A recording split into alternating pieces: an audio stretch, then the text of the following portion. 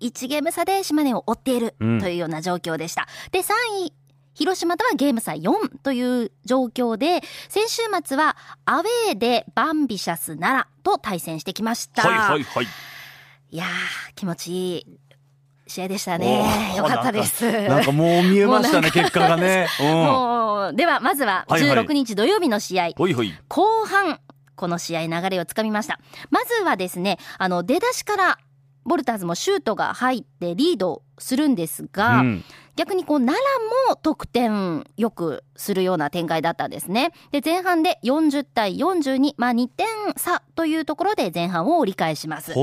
で、後半ボルターズは修正しました。ディフェンスから流れをつかみまして、第3クォーターは奈良に8点しか与えないというような素晴らしいディフェンスだったんですね。で、一方攻撃ではどんどんリングへアタックして積極的に攻撃していきます。それを続けていって、どんどん突き放していきました。最終的にベンチ登録全員が試合に出場して全員が得点するという内容で快勝しました。91対66というような試合でのまず1戦目は勝利と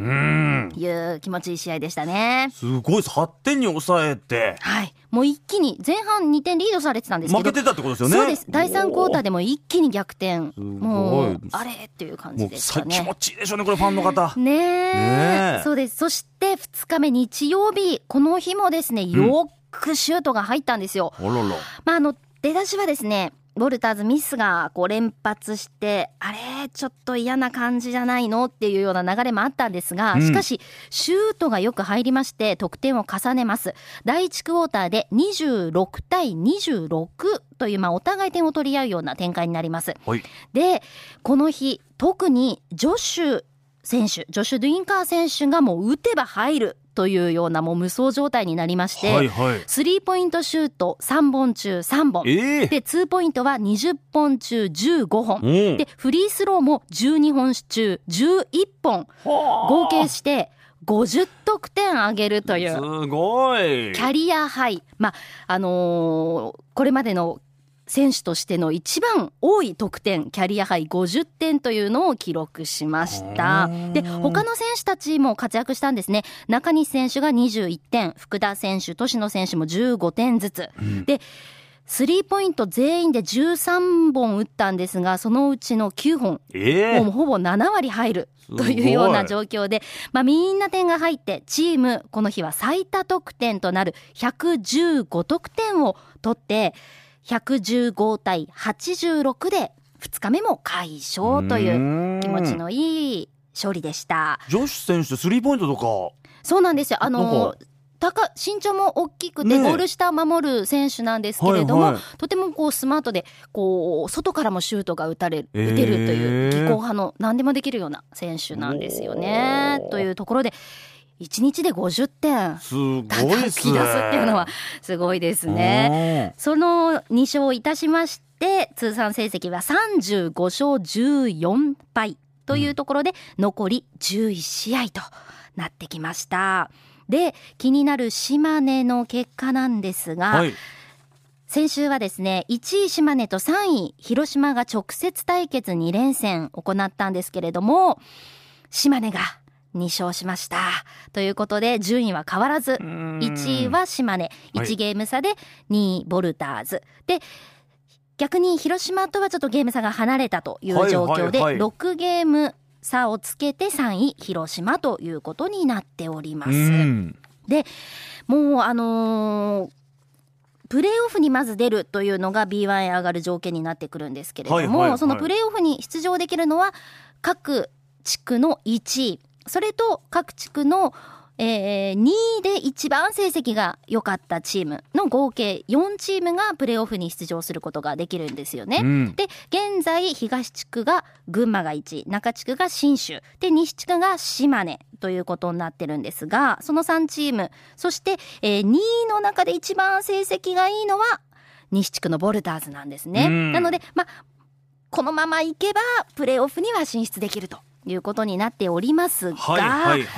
できれば1位になって1位ねというところもあります。いい条件で迎えたいと。そうなんですね。残りは11試合ということになりますが、今週末はホームゲームです。23日明日土曜日が午後5時から、24日日曜日が午後2時から、菊池市での開催です。菊池市総合体育館で西地区4位の愛媛オレンジバイキングスと対戦するということになっています。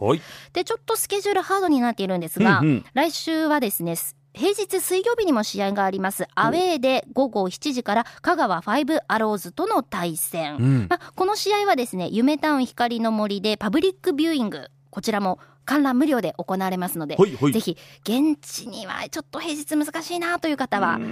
パブリックビューイングでも応援していただければなというふうに思います。そして来週末もホームゲームとなっていまして、29日金曜と30日土曜日は玉名市総合体育館でバンビシャス奈良との対戦ということになります。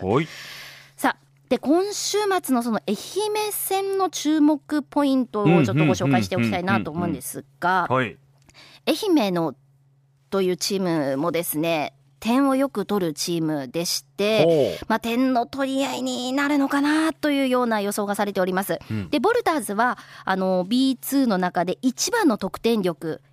を持っているんですね。平均得点率で言ってもリーグの中で1位なんです。で、愛媛は5位というチームとの対戦ということになってまして、前回2月末に戦ったんですが、その時もボルターズ110点101点を取ってというような試合でした。初めて2試合連続100点ゲームを行ったというようなチームでもありまして、いつもなんか愛媛とやるときはですね、点がよく入る印象があるんですよ。相性はいいってことですか？そうですね。これまで試合としては勝ってる相手でもありますので、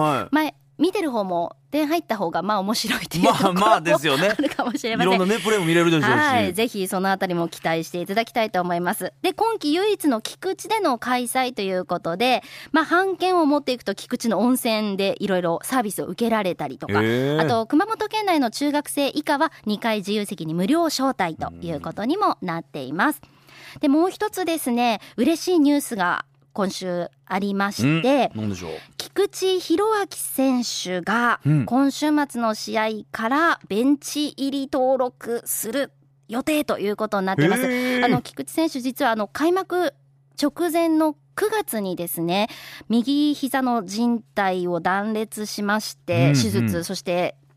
長いリハビリを続けていたんですが、今週末からベンチ入り予定ということになってます。ムードメーカーで激しいディフェンスだったりシュートも